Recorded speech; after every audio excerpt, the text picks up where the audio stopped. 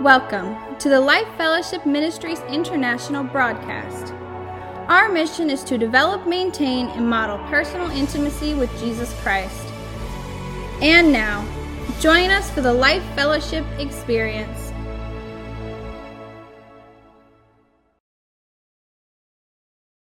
Pastor Mark is teaching a series on Holy Spirit. And today we're going to concentrate on the gifts of leadership in the body of Christ. But before we do, let's just briefly talk about an aspect of the gifts of the Holy Spirit that I think needs to be said. And my first point this morning is Holy Spirit gives gifts so we can help each other. Holy Spirit gives gifts so we can help each other. Pastor Mark talked a couple weeks ago about that church in Corinth. And he taught that a couple weeks ago, how it was a major trading city in Rome, and how the Corinthians had a lot of pressure from their culture that they had to deal with. And that church especially had to adjust their view on their culture when they became Christians. Just as we do today, you know, we live in a culture that is worldly, and so we too have to deal with worldly issues as we move forward in our spiritual life with Christ, right? So we really can't judge the church in Corinthians too harshly, and fortunately Paul was there to set them straight. You know, this was the church that, according to the book of Corinthians, had made a mockery of communion. The church members had turned communion into a selfish practice between those who had and those who had not. You know, they made the people that came to church without food for communion to sit at the back of the church, and some people brought a big feast and just ate it themselves, and they made a mockery of communion, and so Paul chastised them in the book of Corinthians, chapter 11, 20 through 34. Well, the church in Corinth also were confused about spiritual gifts. And similar to the problematic way that they practice communion, they also develop a misconception about spiritual gifts. There are some in the church who measured themselves by the gifts they had. You know, they felt that some gifts were better than others. And they felt that if they had better gifts than others, then they were better than others. And so Paul had to disabuse them of that notion. And in 1 Corinthians 12:7, Paul says to the church, a spiritual gift is given to each one of us, and I underlined the next phrase, so we can help each other. That's why we have spiritual gifts. And Paul said in 1 Corinthians 12:27, all of you together, and I emphasize together, all of you together are Christ's body, and each of you is a part of it. So we together are part of Christ's body. And so the bottom line is we each have a role in this church family, and each gift is equally, and I stress equally important. You know, God made each of us unique, right? He gave us unique faces, unique personalities. In the same way, He gave each of us a gift or a set of gifts that are unique to each one of us. Are you using those gifts? The gifts that the Holy Spirit gave you? Do you know what your gifts are? You know, some of us, and me included, you know, don't have a full grasp of the gifts that the Spirit has given us. And Julia talked about this a few weeks ago, and she talked about how she really didn't have an idea of what her gifts were until what? Until she got involved. Until she started doing something in the church. You know, and look at her now. She leads and she serves. And she's using the gifts that God has given her. And it doesn't have to be solely in the church family. It can be with your personal family where you lead and use your gifts. Or it can be among where you work. where you can use your gifts. Just not in the church family, but you're part of the church family, and you need to use the gifts that the Spirit has assigned to you. But the only way that you'll get to know what those gifts are, if you don't know what they are, is to get involved. To get involved. You know, look at the results of some of those who use your gifts every Sunday. The sound system. I didn't set it up. You know, we've got the projections for the monitor, got the IT team working back there, broadcasting the message over the internet. You know, the greeting table was set up very nicely. We've got delicious coffee. There's donuts and water. They just don't magically appear, right? Although the donuts seem to magically disappear. But, you know, we've got Steve over there using his talent as a greeter, but, you know, he uses his talent over where he lives. Same with Eileen. They bring others to Christ. You know, Sherry brought 2 guests today. She's using her gift. You know, volunteers take on prayer needs. 5th Sunday meals, what about that? We all like that. Right, John? And many here tithe and give generously. So, and we have small groups. All this happens because members of the church use their gifts to make it all happen. And, you know, Pastor Mark, our spiritual leader, and Pastor Christine work hard every day for the furtherance of this church family and to equip us every Sunday so that we can go out and deal with this world and spread the gospel. So we see there are gifts given by Holy Spirit, and Holy Spirit mixes and matches the gifts to each one of us so that we can help each other in the body of Christ. And that's what it says in the Bible. 1 Peter 4, verses 10 and 11 says, this is verse 10, God has given each of you a gift from his great variety of spiritual gifts. Use them well to serve one another. Verse 11, do you have the gift of speaking? Then speak as though God himself were speaking through you.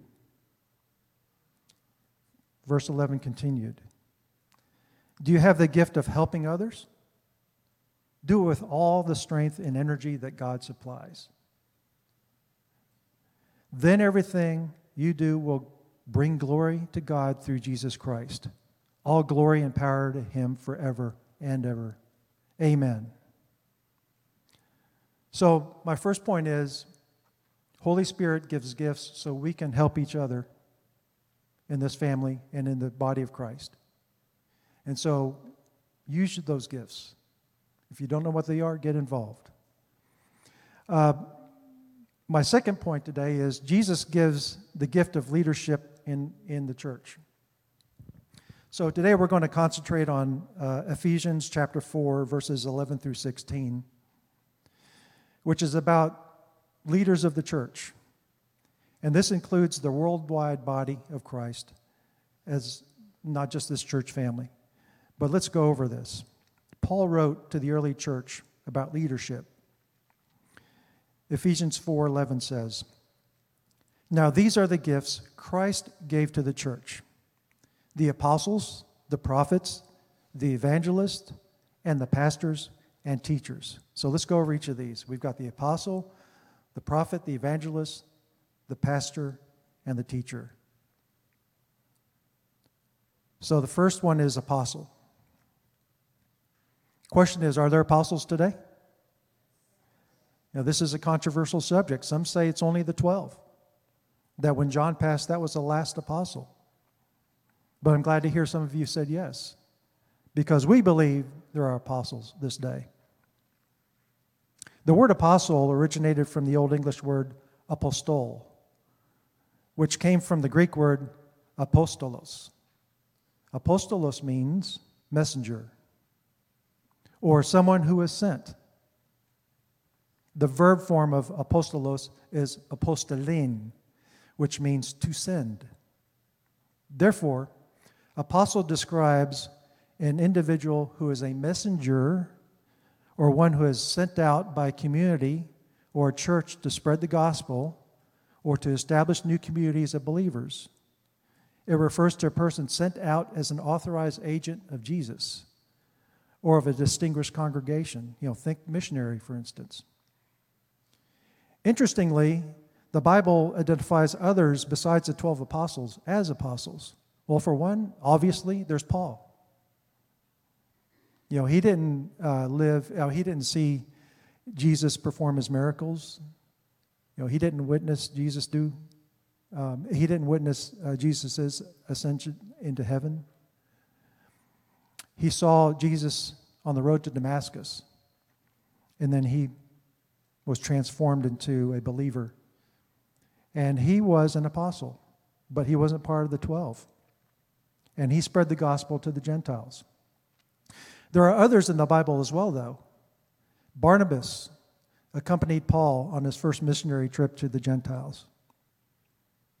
Barnabas is identified as an apostle in the book of Acts.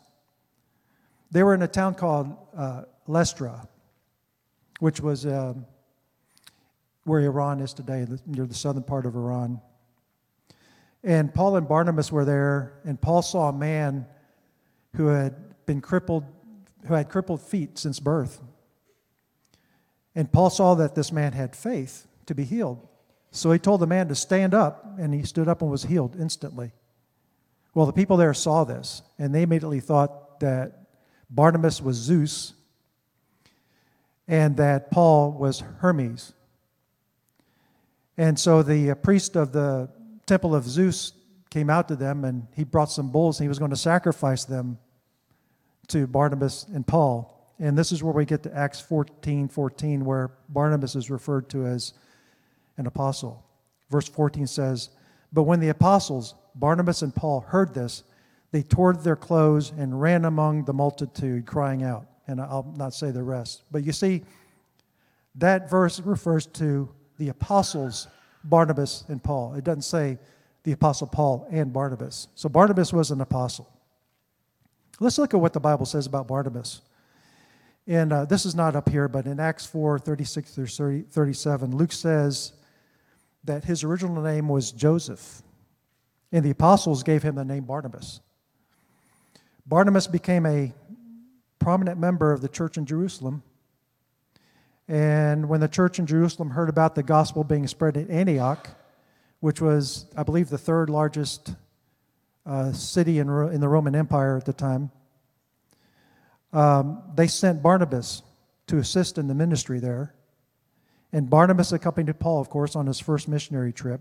And this is what Acts 14:24 says about Barnabas, that he was a good man, full of the Holy Spirit, and strong in faith. And many people were brought to the Lord. That describes Barnabas. He was an apostle. Today, don't we have people who are good, who are full of the Holy Spirit, strong in faith, and leading people to Christ? So we have Barnabas described as an apostle. He wasn't part of the 12. There's also Titus. 2 Corinthians 8:23 says, "If anyone asks about Titus, say that he is my partner who works with me to help you. And the brothers with him have been sent by the churches, and they bring honor to Christ." That phrase, "sent by the churches," the NLT notes that the Greek for that phrase is, for the phrase "sent by the churches," is apostle of the churches. In the book of Romans, we have Andronicus and Junia, who arguably are identified as apostles in Romans 16:7.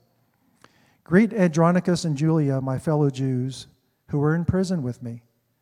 They were highly respected among the apostles and became followers of Christ before I did." In Philippians, I had to do this, write this out.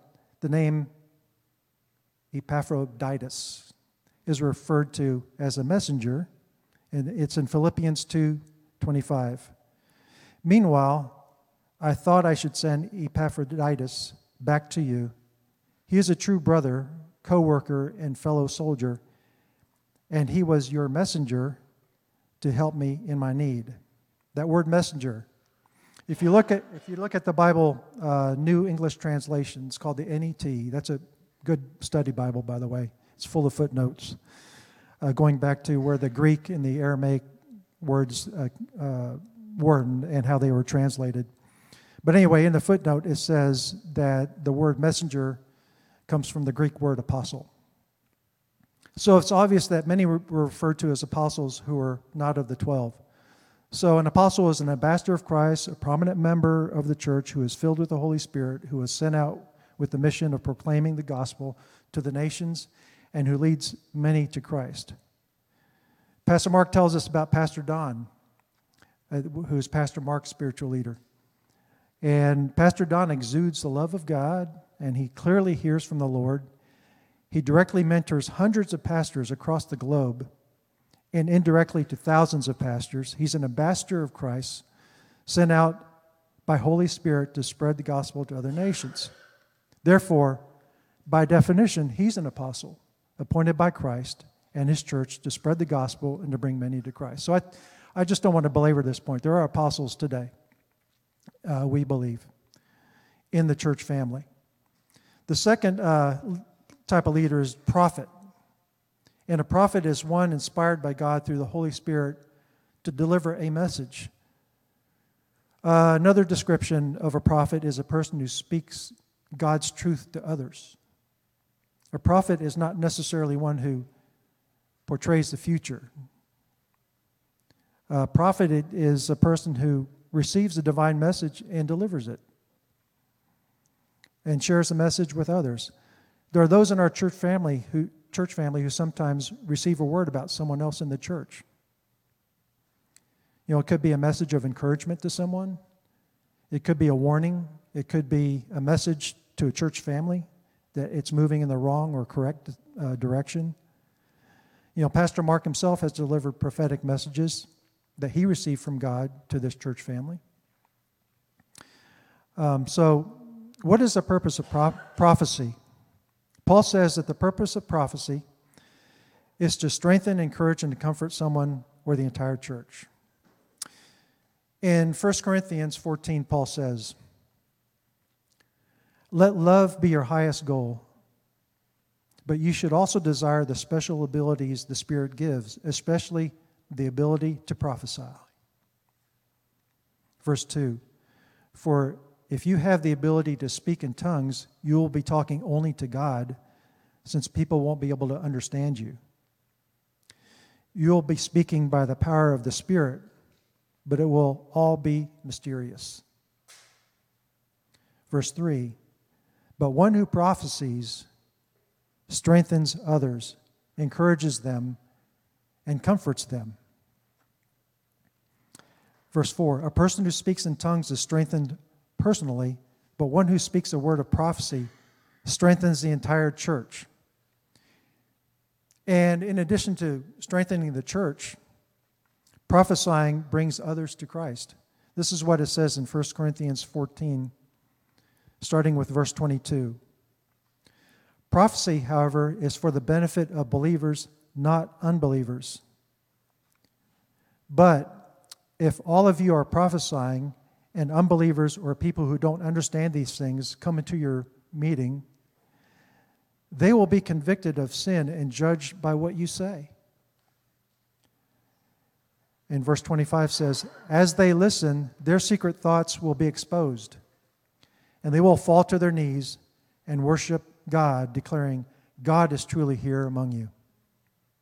So in sum, prophecy is a message or a report usually made to deliver to a believer or to believers based on a spontaneous personal revelation from Holy Spirit to either edify somebody, to encourage somebody, to console somebody, to convict someone, or to guide another. And keep in mind that prophecy can never conflict with Scripture. So if there's a prophet who calls himself a prophet that says something that conflicts with Scripture, that's not a true prophet. But anyway, that's another church leader. Another one is similar. It's the evangelist. I think we're all familiar with evangelists. I think Billy Graham could be termed an evangelist. Evangelist refers to one who proclaims the gospel of Jesus Christ.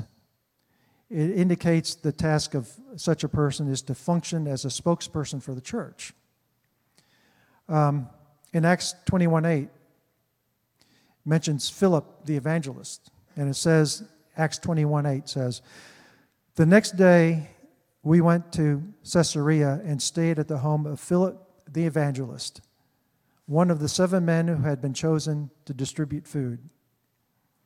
So keep in mind that more than one gift or ministry can be performed by the same person. Paul charged Timothy, for instance, with his responsibilities as a pastor and a leader, but he also encouraged him to do the work of an evangelist. 2 Timothy 4, verse 5 says, "But you should keep a clear mind in every situation. Don't be afraid of suffering for the Lord. Work at telling others the good news and carry out the ministry God has given you." So we have apostles, we have prophets, and we have evangelists. Paul also says we have pastors, and we all know what a pastor is. We have one in the form of Pastor Mark, right? A pastor leads and feeds, like a shepherd that watches over the flock. He ensures that the flock is nourished and taken care of. Pastor comes from the word shepherd. It actually means to shepherd. And, in the New Testament, in the Old Testament Jewish community and in the New Testament community, shepherds who tended to a flock of sheep held a responsible position in that society. They had to move flocks from place to place, and they had to protect the flocks from wild animals and robbers. And they had to make sure that they were well fed. Well, I think that describes a pastor in the sense that we're his flock. We're Pastor Mark's flock. And he feeds us and nourishes us every week to train and equip us to go out into this world to talk about Christ. I'll just read Acts 20:28. "So guard yourselves and God's people, feed and shepherd God's flock, his church purchased with his own blood, over which the Holy Spirit has appointed you as leaders." So you see there's a verse that refers to a church as a flock and with a shepherd. Another one is 1 Peter 5:2. "Care for the flock that God has entrusted to you. Watch over it willingly, not grudgingly, not for what you will get out of it, but because you are eager to serve God." Gosh, I think that describes Pastor Mark, right? He's one who is eager to serve God. A pastor is a spiritually mature leader, teacher, and preacher of the Word of God. Of course, who's the greatest shepherd of all? Jesus, right? He's the great shepherd. And pastors have been described as under-shepherds because they shepherd under the great shepherd. I think I'll go down to teacher, which is number 42.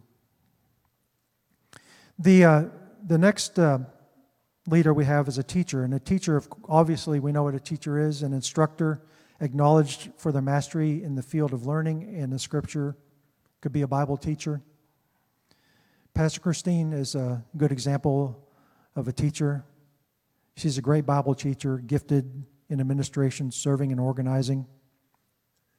There are other teachers in our family. I'm looking at Eileen. I'm looking at Steve. I'm looking at Mark. I'm looking at John. And, there are some who are teachers in your own family. Looking at Sherry. And so there are teachers in this group. Let's say Julia back there. So anyway, my first point today is the Holy Spirit gives gifts so that we can help each other. My second point is Jesus gives the gift of leadership in the church. But what I really want to get to is my third point. Leaders equip others to do God's work and to build up the church. And Ephesians explains the purpose of church leaders. Ephesians 4, verse 12 says, their responsibility is to equip God's people to do His work and to build up the church, the body of Christ. So why does God give these gifts? He gives these gifts to equip us to do His work and to build up the church. The role of the apostle, the prophet, the evangelist, the pastor, and the teacher is ultimately to build up the church, the body of Christ, to strengthen all of us, to build us up, to fortify us, to advance spiritually. And who is the church? We are. And who are the gifts for? It's for us, right? Right. And what are the results of these gifts? Let's look at Ephesians 4:13.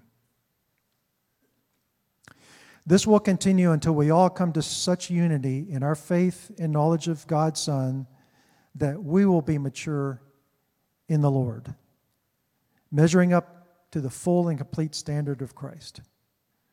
We are being equipped to come into unity in our faith and knowledge of God's Son. Ephesians 4:14 says, "Then we will no longer be immature like children. We won't be tossed and blown about by every wind of new teaching." You see, we come to church and we hear the messages so that when we go out in the world, we don't get tossed by the wind, right? We know what's going on in our society today. But we're able to hold steady in our faith because we receive the Word, we get fed the Word, and we get this done through Holy Spirit and Jesus, but through our church leaders. Verse 14 continues, "We will not be influenced when people try to trick us with lies so clever they sound like the truth." So we're given the gift of discernment. You know, we can see when something's the truth or when something's the lie, if we have Holy Spirit living in us. So it's God's desire that we grow and mature spiritually, just as we expect a child to grow up and mature. And this is one reason Pastor Mark, for instance, is so motivated at teaching things that are biblical. You know, there's one reason Pastor Mark is so intentional about teaching you the truth of it. And that's because if someone teaches something different, we'll recognize it if it's non-biblical. You know, he uses the example of counterfeit. How do you train yourself to know what counterfeit money looks like? Well, you train by looking at the real thing, studying the real thing, getting to know the real thing, so that when you're handed a counterfeit, you recognize it immediately. Same way with the Scripture. We come here every day or every Sunday, and we do small groups, and we have personal study time, and we pray, so that ultimately we know what the truth is, and then when something counterfeit comes our way, we immediately know it's counterfeit. Ephesians 4:15 says that if we're in this position, right, it says, "Instead, we will speak the truth in love, growing in every way more and more like Christ, who is the head of His body, the church." Speaking the truth in love, growing up spiritually to be more like Christ in every way. Ephesians 4:16 says, "He, Jesus, makes the whole body fit together perfectly. As each part does its own special work, it helps the other parts grow so that the whole body is healthy and growing and full of love." So my first point is Holy Spirit gives gifts so that we can help each other. Second point is Jesus gives gifts of leadership in the church. Third point is leaders equip others to do God's work and to build up the church. So I want to just mention one more aspect of church leadership that involves those of us who are not leaders. And, you know, I'm up here, but I include myself in that category. Pastor Mark, he's our pastor, he's our teacher, and at times, on occasion, he receives prophetic messages, and he needs to be respected, right? He was chosen by Christ to be our spiritual leader. And he has a heavy burden and a great responsibility to stay true to the Word and to do his best to train and equip us. So I'm going to read from 1 Thessalonians chapter 5, verses 12 and 13. Verse 12 says, "Dear brothers and sisters, honor those who are your leaders in the Lord's work." So we're to honor Pastor Mark and Pastor Christine. And Cliff, he's an elder of the church. Verse 12 continues, "They work hard among you and give you spiritual guidance."